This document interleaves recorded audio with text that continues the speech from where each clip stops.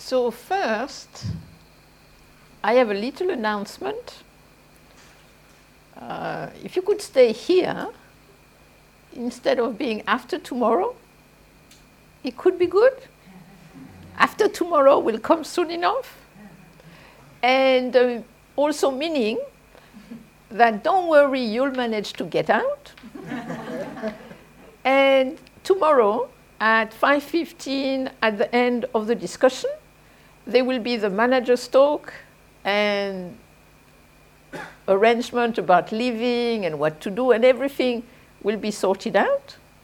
Also, for the people who are going to stay over, we'll also talk about the week, the changeover day, what to do, how to do it, and all these things in due time.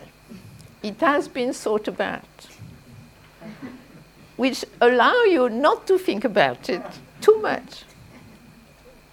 So tomorrow everything will be taken care of. So this evening, what I wanted to do is actually look at quotes from the Zen tradition, which might give some light on the practice and on different things. So it's just a few quotes I have taken out of certain texts, which I think could be relevant to the retreat, to our practice now. So the first quote is by the sixth patriarch, Huineng, Chinese patriarch, dated from about the 800 AD. And this is what he says. He who is puffed up by the slightest impression, I am now enlightened, is no better than when he was under delusion. So shall I repeat it? He who is puffed up by the slightest impression, I am now enlightened, is no better than when he was under delusion. So it's not saying it's not a good idea to be awakened. It's not saying that. But in a way, what is our relationship to awakening, to degrasping, to meditative state? As I said before, when we sit in meditation often, we are waiting for something special to happen. It's kind of like we are on tenterhook, and we have the radar waiting for any little different, special. And of course, at times it happens. But I think it's very important to see that the practice is not just about having this state. But it is true that the practice is also the fact that we experience different meditative states. And then to how do we consider these meditative states? How do we relate to them? How do we relate to them to also our daily life? And so I would say there are many different types of meditative experience we can have. First, we can experience what I call meditative state, which is when we start to feel quietness and clarity. So that generally it just comes, we are meditating and suddenly it feels a little different. Like we are not doing the meditation anymore. Because a lot of the time we are doing the meditation. And then, you know, it's kind of like something happened where we feel there is just, in a way, quietness and clarity. And at the beginning, of course, we think, great, this is it, enlightenment in the next corner, you know. Then I can get the Rolls Royce and the disciple or whatever.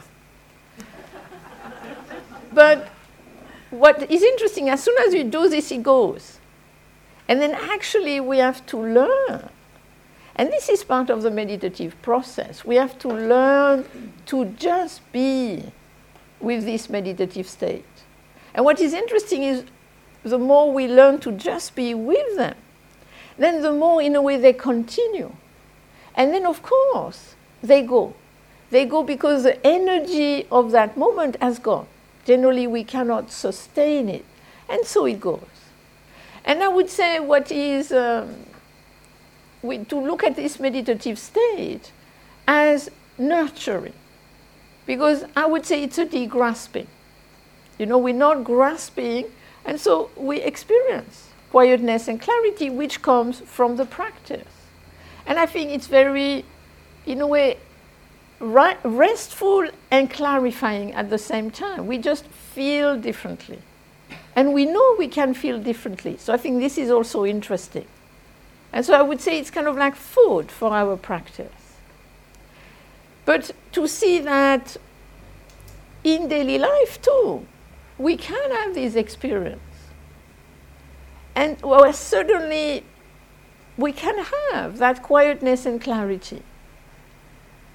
And not to go into it must be like this all the time, but in a way to appreciate when time to time we just, in a way, let go. And often that letting go, we don't say, let go, be quiet and clear. In a way, it just happens to us. Maybe when we talk to a friend or when we're in nature or whatever, it might just happen. And so in a way, just again, to appreciate it, to enjoy it, as long as it lasts.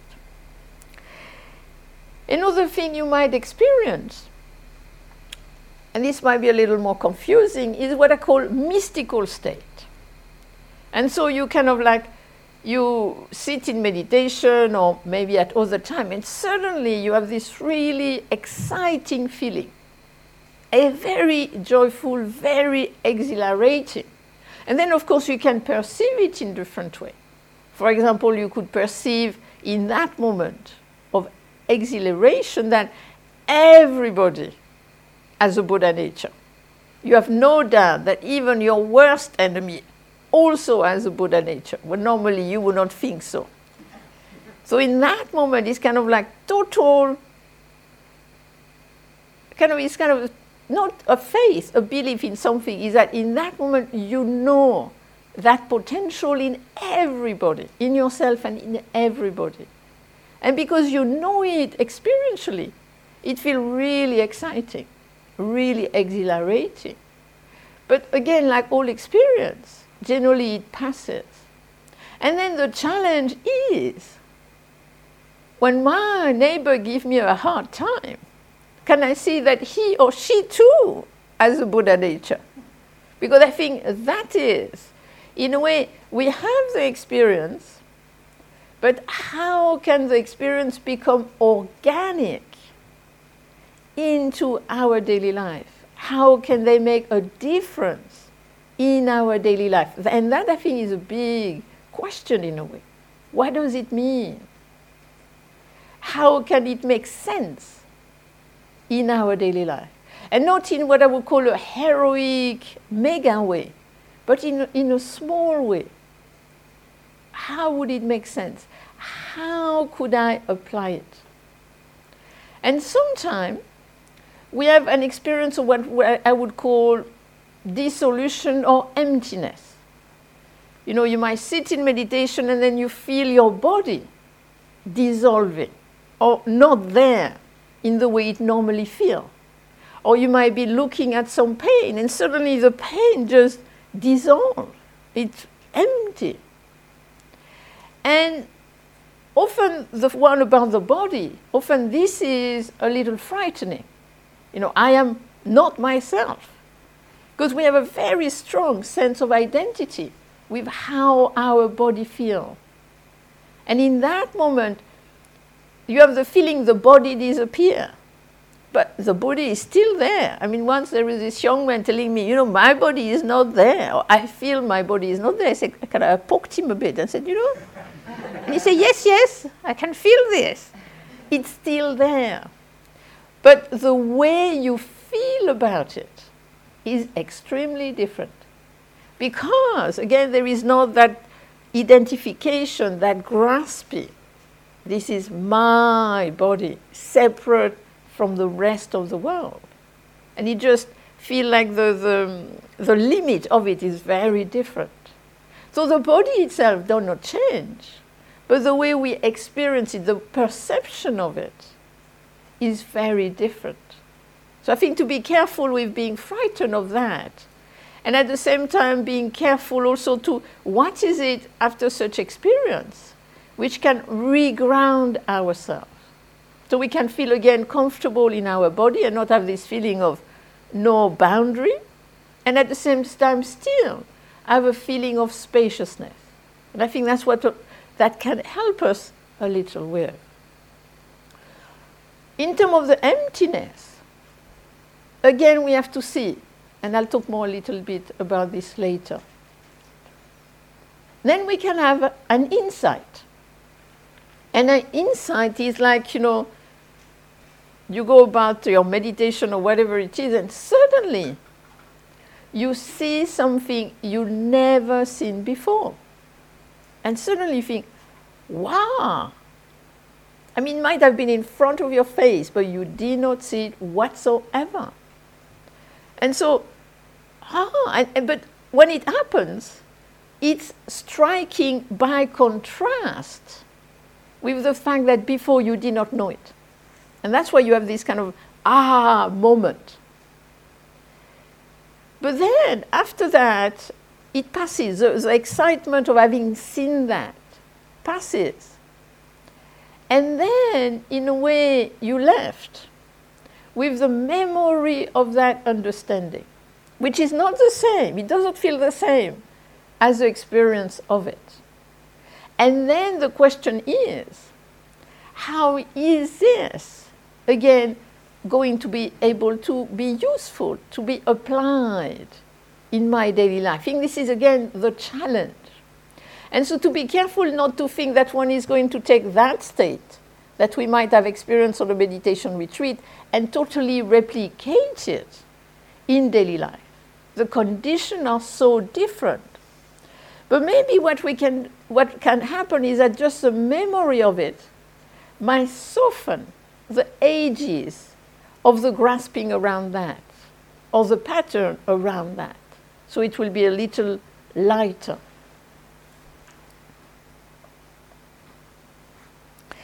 Then the next one.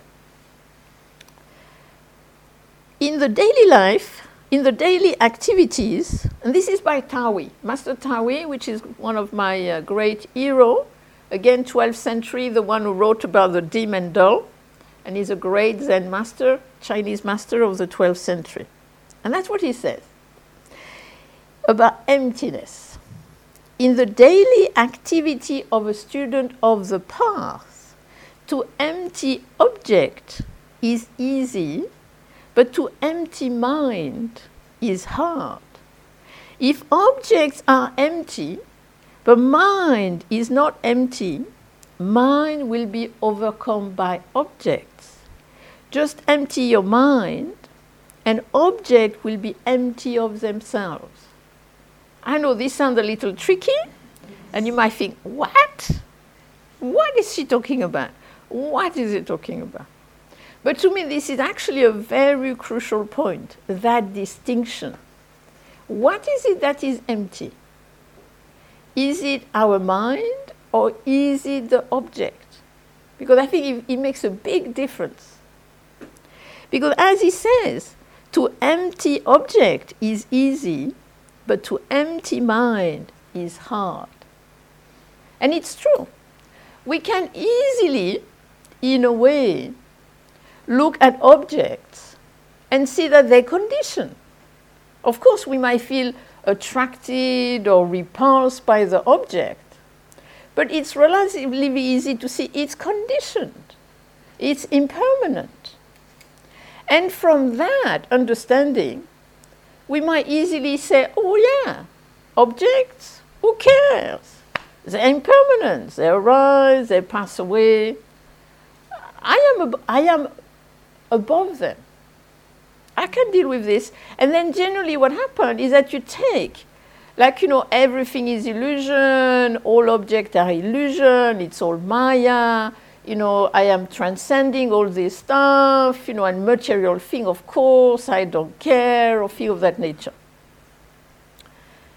But that I think is actually relatively easy to do, especially on the spiritual path.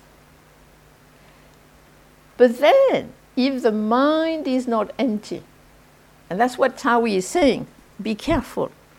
If objects are empty, but mind is not empty, mind will be overcome by objects. And I think that's what often happens. People who have this kind of experience of no self, experience of things being conditioned, being impermanent, in a way the first stage, they kind of in a way go into this feeling, I transcend everything. And generally the first thing they transcend is ethics. And then the first thing they do is drink alcohol and have sex, which is weird. They just empty object. And then, look, they go back to object. As the Dalai Lama said, I mean, they're really, really transcending everything, all object. They should be able to drink urine. No difference with drinking alcohol. It's all empty. So why choose one over the other? And very partial, too. So that's what is interesting. I think we have to be very careful of that one. Because I think it is easy to take what I would call a kind of like absolute position. I am above it all. I am one with the universe. Everything is empty. Once in Korea, there was the practice is quite, intense. But what we do 10 hours a day is really considered ordinary practice. This is really ordinary stuff, nothing to tell anybody about. But hard practice is you practice all day and all night. And even harder, you go to a hermitage and you do that all day, all night with your, spiritual buddies. So we have these three guys who want to do that. They decided they're going to awaken, they're going to practice hard. So off they go to the hermitage and they practice really hard. And so one of them experienced emptiness. His body is empty. Everything is empty. So he rushed down the path, goes to Master Kuzan, because then you have to have your understanding checked. And he goes to Master Kuzan and he said, everything is empty. I am awakened. Give me the transmission. And so Master Kuzan he had a big gnarled wooden stick, about that high and that thick. And so he hit him with it. And the guy said, you see, not everything is empty. Go back to practice and empty the mind. But then he was not convinced because his experience was so amazing. Everything was empty. So he goes to the next master who did exactly the same. Then he goes to the third one who does exactly the same. So finally he's convinced and go back to practicing more on emptying the mind now. Because as Taoyi says, just empty your mind, an object will be empty of themselves. And emptying the mind doesn't mean that there is no mind or that there is no thought. But it means there is no stickiness in the mind. There is no grasping in the mind. And that is much harder. That is much harder. A thought comes up, mine. A sound comes up, I like it, I don't like it. I mean, we grasp so quickly. And in a way, that's what we're trying to do. Emptying the mind not to get rid of the mind or the thought, but to, in a way, as Wineng said, no mind is a mind free from grasping. It goes everywhere and it sticks nowhere. So in a way, that's what we're trying to do. It doesn't mean that we go into some transcendent state, but that our whole mind, how the way we identify, the way we grasp, start to be dissolved. And then when it's like that, then we can creatively engage with object, because we start to have a very different relationship to object. We don't identify so much anymore with them. As there is this famous story of Achan Chah. And he is in his room, and there is a young American visit him, and there is this beautiful glass on the table. And because in Thailand it's wonderful. You go into an abbot's room, and there is the weirdest thing. When I went there many years ago, you had tennis racket, you had golf club, you had all kind of really weird things. Because they are renunciate, people give them lots of things, kind of what they do there. So he had this beautiful glass on this table. And then the young Westerner said, how come you have a beautiful glass like this? You know, I mean, you're a renunciate. You know, you should not have this kind of thing. And the master replied, Ajahn Chah replied, the way I relate to the glass is that I use it because it's very useful. You know, it's beautiful. I appreciate its beauty. I also used to drink it. But as I use it, I know that it is already broken. So as he uses it, he knows its impermanence. So he is not grasping at it.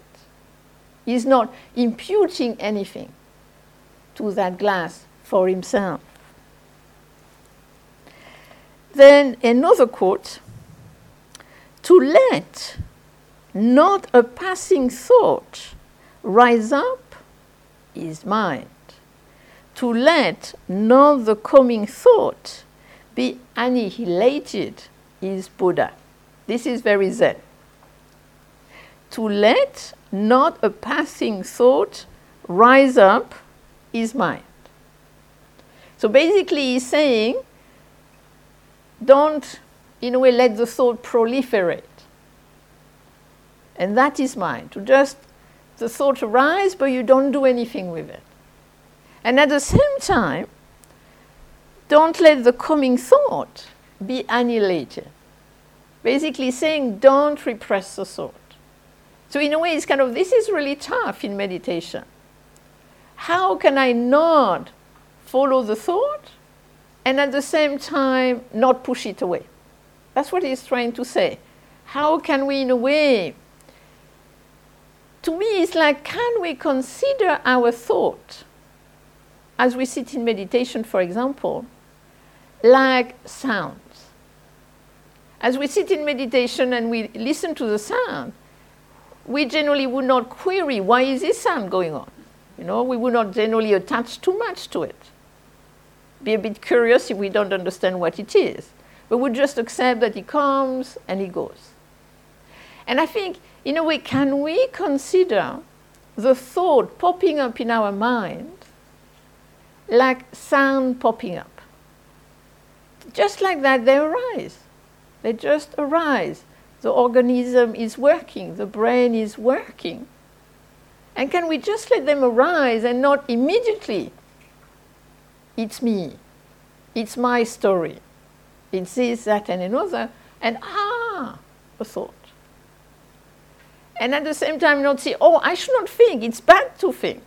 Because often I have the feeling when people sit in meditation, they think it's bad to think. It's not bad to think in meditation. It's very good information. So we're not trying to stop the information. I mean, if you really, really don't want to have any thought, I can give you the recipe. No problem. I mean, you just go on a retreat, you sit 10 hours a day in silence for a month, and I can nearly guarantee that if nobody does anything too dramatic to you and you don't become too ill of anything of that nature, then by day 25, you will have no thought. Because nothing is happening. I mean, that's generally the reason why we don't have many thoughts. Because there is no input, output, so the mind becomes very nothing. But is it what we're trying to do? I'm not sure that's what we're trying to do. I think we're trying to do more what I would call developing less stickiness to the thought. So that then the thought can arise within more space. There is more space around them, and then we can have more choice. If I want to think this, I do. If not, I don't. And so, in a way, what happens sometimes, as we sit in meditation, we have, I would say, insightful thought. And then, in a way, to follow that. because it's insightful, it's kind of clarifying. But it's very interesting because at the beginning, suddenly it's so clear and so insightful. And then after a while, it becomes repetitive. And then you can let it go. Then you can let it go. And then you can go back to just the anchor, to just the meditation. Or another thing we can do with thought is what I call meditative creative thinking. If you have something on your mind, it comes and comes and comes, some decision, something. I would say think about it for 30 minutes every day, sitting in meditation or walking, whatever is suitable. And then the anchor is that problem, that decision, that story. But the vipassana is that you look at it in a different way. You question what you're thinking. You think, how would somebody else think about it? Once I was teaching on a retreat, a Zen retreat, and one person had really great difficulty. The first day she came, she told me, I can't sit, I have too much trouble. So I said, okay, every day I can see you for 20, 30 minutes, and you can, just speak with me and see if that can, just slowly take its time, kind of dissolve it a bit. So that's what we did, and she was able to do the retreat. But to me, what was very interesting is that every day, for the 20 minutes, I had a different story. I did not say much. I just listened. And it was like a different angle, a different facet. So one day I had this one, next day is this one. And after 6 days, she actually had gone around the whole thing. And in a way, it seems to me realizing that there was not just one answer or one way to look at this, that there was many conditions coming together in that situation. And I felt that from that, maybe she could have the courage to possibly make a choice. Or if she did not make a choice, then she would know why she would not make that choice. So in a way to see that if we just repeat the same thing, we go round and round in circle. And so sometimes it's good to explore and then stop. Because more thinking generally is kind of like running, doesn't help. But then we can come back to it again freshly, leave it, then again come back to it. Then you have the next one. For ordinary man or woman is Buddha, and compulsion are awakening. A foolish passing thought makes one an ordinary person, while an awakened second thought makes one a Buddha. A passing thought that clings to sense object is compulsion, while a second thought that frees one from attachment is awakening. And so here again is kind of a very Zen, especially the first sentence. For ordinary men and women is Buddha, and compulsion are awakening. What they're basically saying here is that we are not separate. To become a Buddha, we don't need to be different than who we are. Once somebody asked my teacher, Master Kuzan, what was the difference between him, anybody, and Master Kuzan was supposed to be really kind of, realized or whatever. And I really thought the answer was very interesting. He said, we are on the same train. You might be a little at the back, I could be a little at the front, but we're on the same train. We are not in a different train. And I think that's what is, in a way, that's what also Taoyi was trying to say yesterday, when he said, that which sees dim and dull is not dim and dull. And the Buddha is going to arise out of the ordinary person.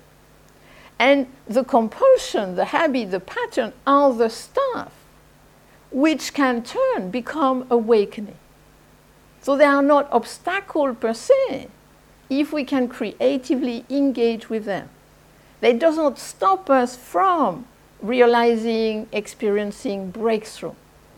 Because sometimes I feel if we have too much this idea of absolute, of transcendence, it's kind of like you think, but look at me. I mean, how can I get there? And basically they say it's not different, it's the same material. And one is not stopping the other. But in a way, it's how can you use the material so that things can shift, things can change. And then there can be this transformation, and that's what they say. A foolish passing thought makes one an ordinary person, while an awakened second thought makes one a Buddha. So in a way, one moment, we are an ordinary, misguided person. Next moment, we can be a Buddha. One moment, we can have a very deluded thought. Next moment, we can have a very clear thought. So it's not that we can, in a way, so stuck. Recently, I read this book, which I found very inspiring, which was a book by Christopher Lawson, and it's called Moments of Clarity. And it's about addiction.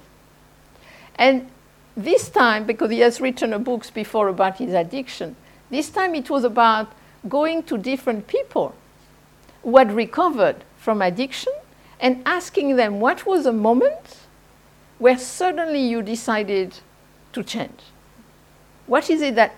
And each of them was so different. It was so interesting to see that they looked really stuck. And they said, I was so stuck. But then, within that stuckness, there was something, what I would call the creative potential, which, when something happened, suddenly it was lit. And so all these people had their moment of clarity, which totally changed their life. And I think that is what this is about, that moment of clarity. You can have, a silly thought. Next, you can have a wise thought. And that's what he goes on to say. A passing thought that clings to sense object is compulsion, while a second thought that frees one from grasping is awakening. And so I think it's basically back to that. Do I grasp? But the fact that I grasp doesn't mean I cannot open. The fact that I open doesn't mean that I cannot grasp. I think it's very important that it goes both ways. Because often we think, meditative experience, fantastic, this, that, and another. And we think this is it. Now I am enlightened. And that's what the Winning was saying,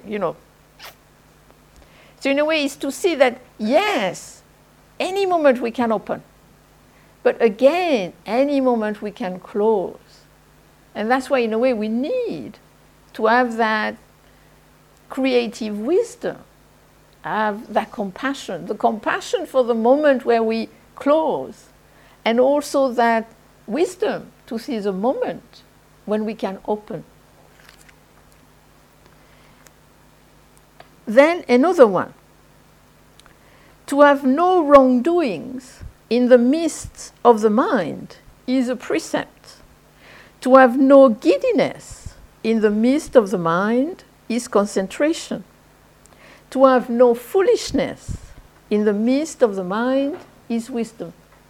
And basically, although in the Zen tradition they often really emphasize meditation, what was interesting in Korea is that they really emphasize equally, even if we did a lot of meditation, ethics, meditation, and wisdom.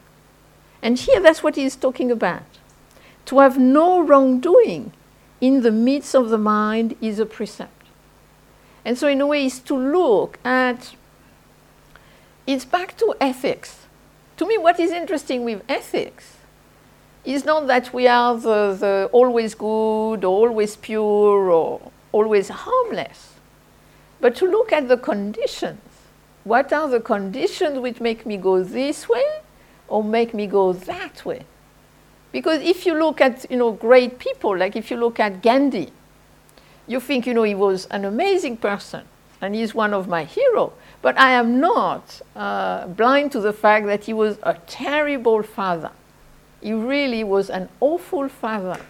So the fact that he was a great person one side did not mean that the other side, he was a bit weird in some ways. And so in a way, it's to see that to have no wrongdoing in the mind, that's ethics. So it's in a way trying to cultivate, of course, harmlessness, not being aggressive, not taking advantage, but then also to be interested. When is it that I become aggressive? When is it I am tempted to lie, or I'm tempted to do this or to do that?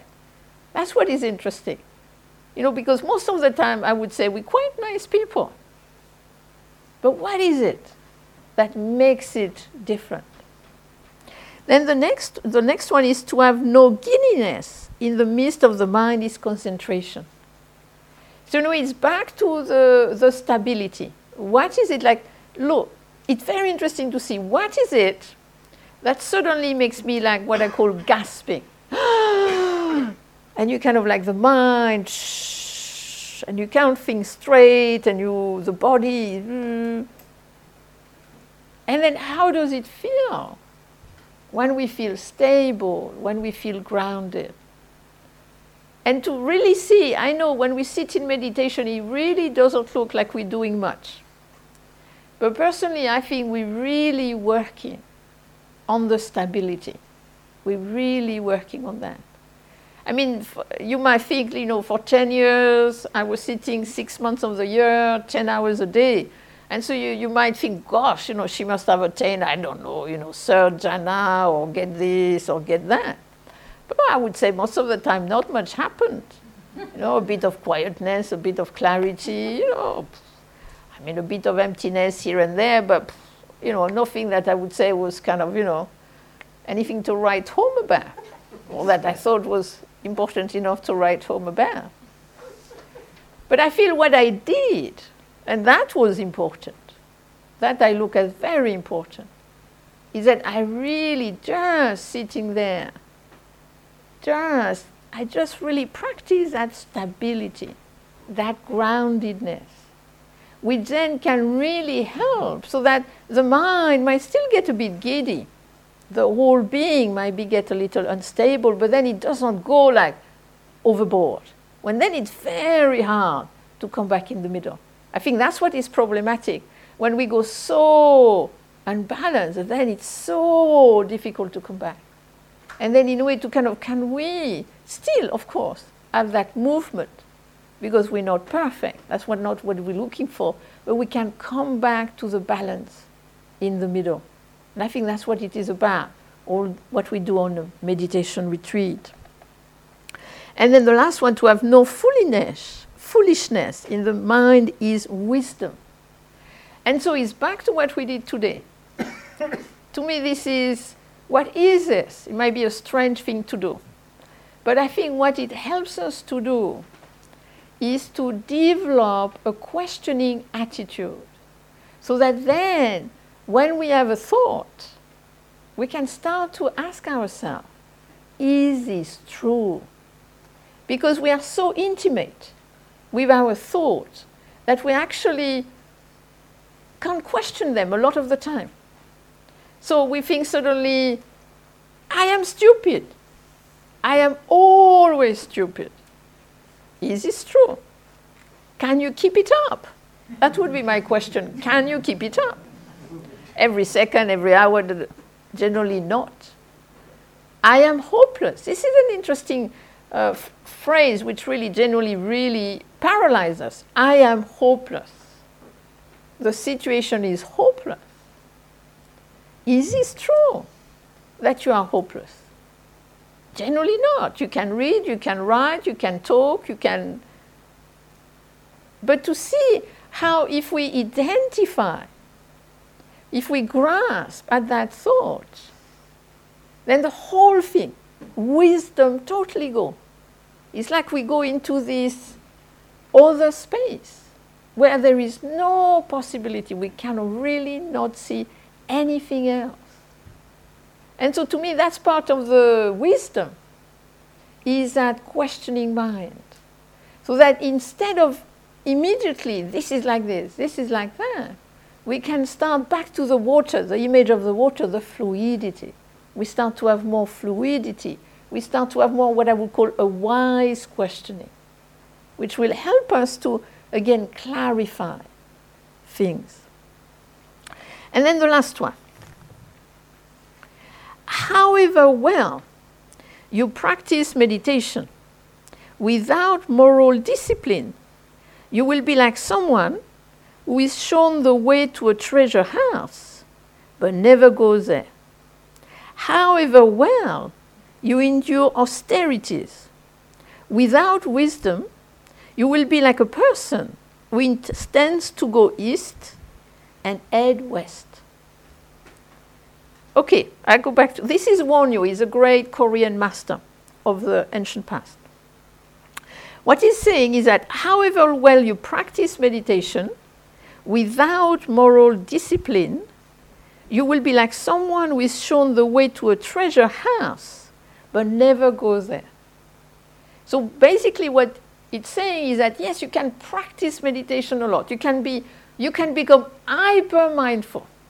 You can become hyper aware. You can go into great jhana state. But if there is no ethics, if there is no moral discipline with it, it's like there is a treasure house over there and you don't go there. You're not actually using the full capacity of the training. To me, I think that's the thing. When we say you can do the same with ethics. If you say it's just ethics, then you can become rigid. Then if you say it's just meditation, then you become back very easily to transcendence. And then the first things you transcend is ethics. And one wonder why, you know? So in a way, but here he's saying, when you cultivate meditation, you need to have ethics. The two feed each other. The two complement each other. And it's the same with wisdom. However well you endure austerities. So austerity is like however much you do asceticism, however much, you practice meditation really hard, you really push yourself, you really very kind of, really intent, really determined.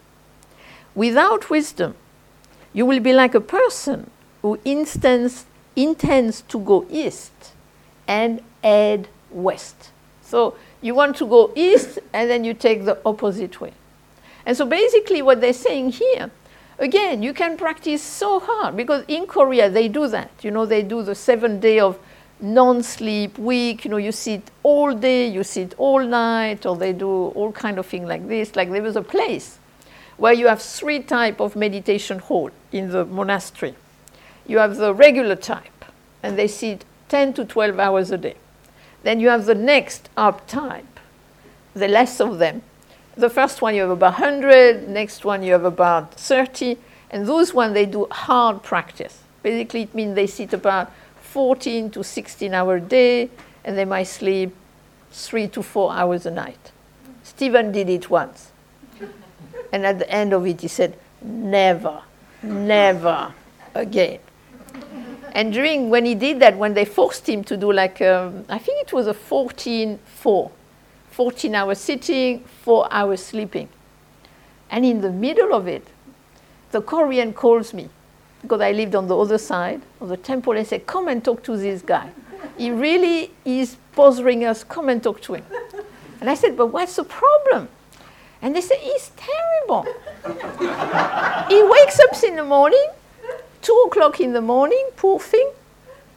It's first, 3 months meditation retreat, 14 hours a day, and he goes,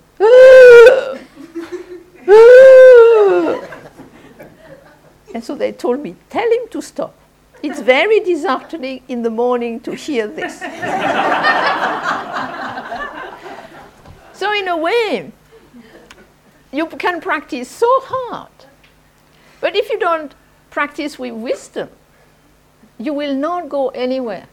It was very interesting in Korea. There was one master, and he was the only one who forced his monks to sit only 8 hours a day. That was a maximum. And then every evening, after 10, he would go and check if anybody was sitting more. And if he found them, he said, no way. sleep. Because what he found is that people would sit long hours and then they would sleep on the cushion. And he wanted them to be awake when they were sitting on their cushion. So very interesting. So in a way, of course we can practice hard, but in a way we need to bring wisdom to the practice. So that's what I wanted to say today.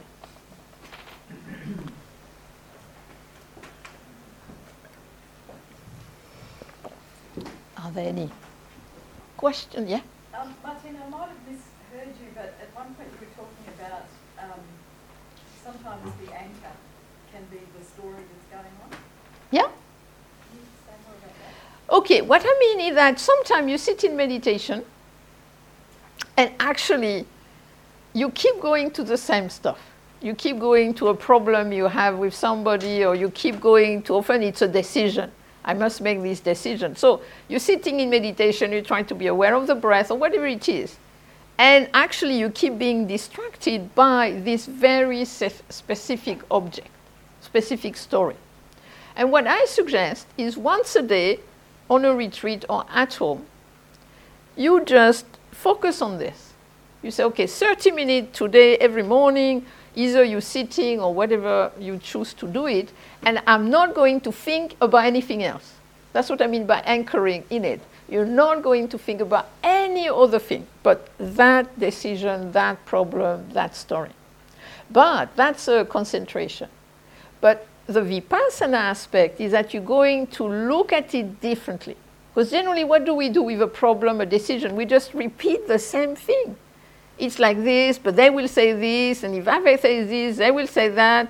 No. Or they did this, and they did that, and it's like this, and it's like this. And it just kind of generally go around in circle. And the more you try to solve it, the more stuck it gets. And you feel really stuck. And so it's kind of, in a way, trying to think, how can I think differently about this? Is there something I have never thought before about this? And to do that, to just kind of, how would somebody else think about it? Or whatever it might be. And so you do that for 30 minutes. And after 30 minutes, you let it be. And then if it comes up again, you can think, tomorrow, 8 o'clock, I'll think about that. But you give yourself space. Now, I think we need to think about these things in a kind of what I would call creative meditative way. It's what I call creative meditative thinking. Yes?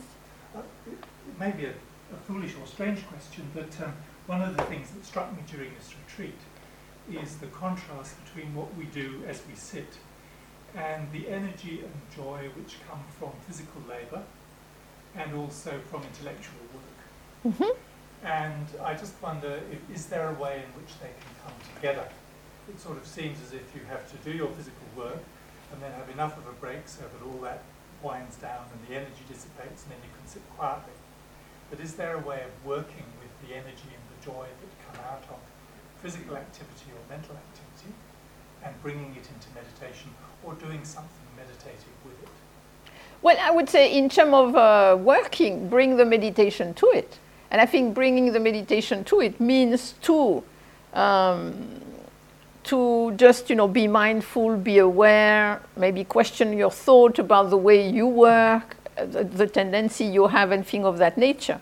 So to really bring the mind, that's the idea of the work on a retreat, is to, since you do something which is a little different than the sitting, then you can try to bring that creative engagement with it, bring the mindfulness to it. And personally, I would not see that the break is actually to calm you down. The little break is so that you don't have to jump from one thing to the next. So that, if you need to wash your hand, you don't have to rush and arrive here and then, try to sit down. But I would hope that the energy you get from the working as you sit will give energy to your meditation. Because that's one of the Eightfold Paths, is effort, energy, appropriate energy. And one of the things which was interesting in Korea is that there they don't do slow walking. There you sit in a special way in the room, and then you walk around the room 10 minutes at a good pace. not running, but a good pace. So you run and run and run, and then you sit. And what is interesting is that when you walk, you continue with the questioning, what is this, what is this? And then you come back to sit, and you are zing. You know, often I have that, when we teach like that in England, I sit and I'm really bright, lots of energy. So no, the idea is not to kind of have a break to lose the energy. I would hope you bring it. In terms of the intellectual work, I think there is two different things. You see, as you sit, you see the way, personally, I don't see meditation. It looks like that's what happened, as calming us. I don't look at it that way. Personally, I see the meditation as stabilizing us. But as we become stable and more spacious, generally, we get lots of good ideas. And then we can explore them, but as I said, until they start to repeat themselves. And then we can back to the meditation. So that in a way, like when Stephen talks, or when you think about, things you have thought before, you can explore them. But then to see, when is it I am thinking creatively, wisely, and when is it I'm actually just occupying myself or just proliferating? And I think there kind of is a difference.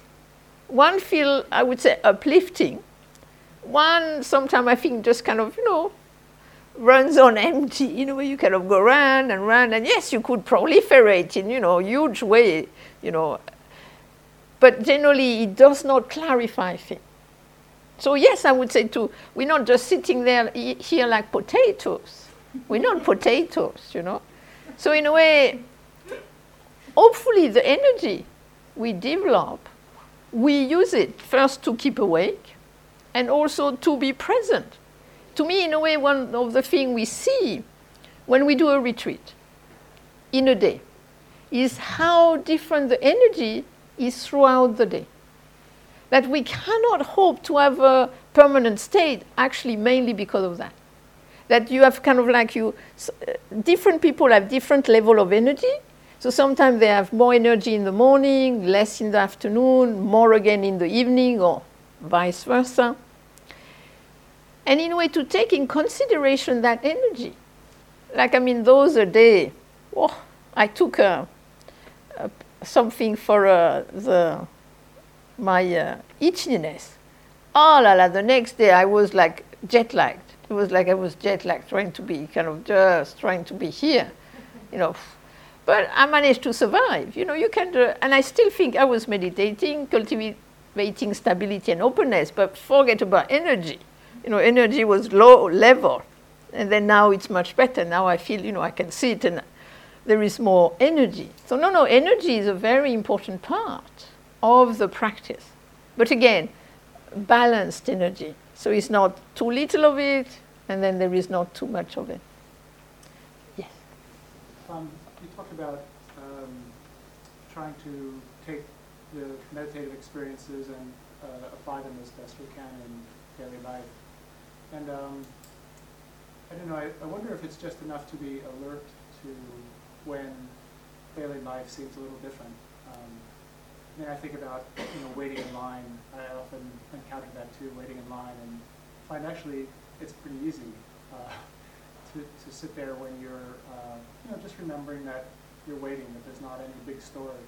So for me, I guess when I heard applying meditative experiences to daily life, there was a bit of a disconnect there because I feel like they're almost two different worlds. Yet I do feel that they unfold in daily life. And it's more like looking for them than pressing them into place. Exactly. I think it's more remembering. You see, it's kind of back to the choice.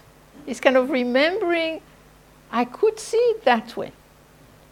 Once I had an experience of some sort of formlessness experience. And then after that, either I kind of got caught when I saw certain object, or I could remember, hey, I saw that forms was conditioned. I saw that forms could be formless. And generally, it did not make me have the same experience. But in a way, it softened the grasping at the way I looked at it. So I think sometimes it can be that way, or sometimes it's just something you can access, I think, in your body by just actually coming back to the mindfulness, or coming back to what I would call the stability and the openness. And then I think each of us will do that in different ways, according to our conditions. And I think we have to stop here, and there is some walking.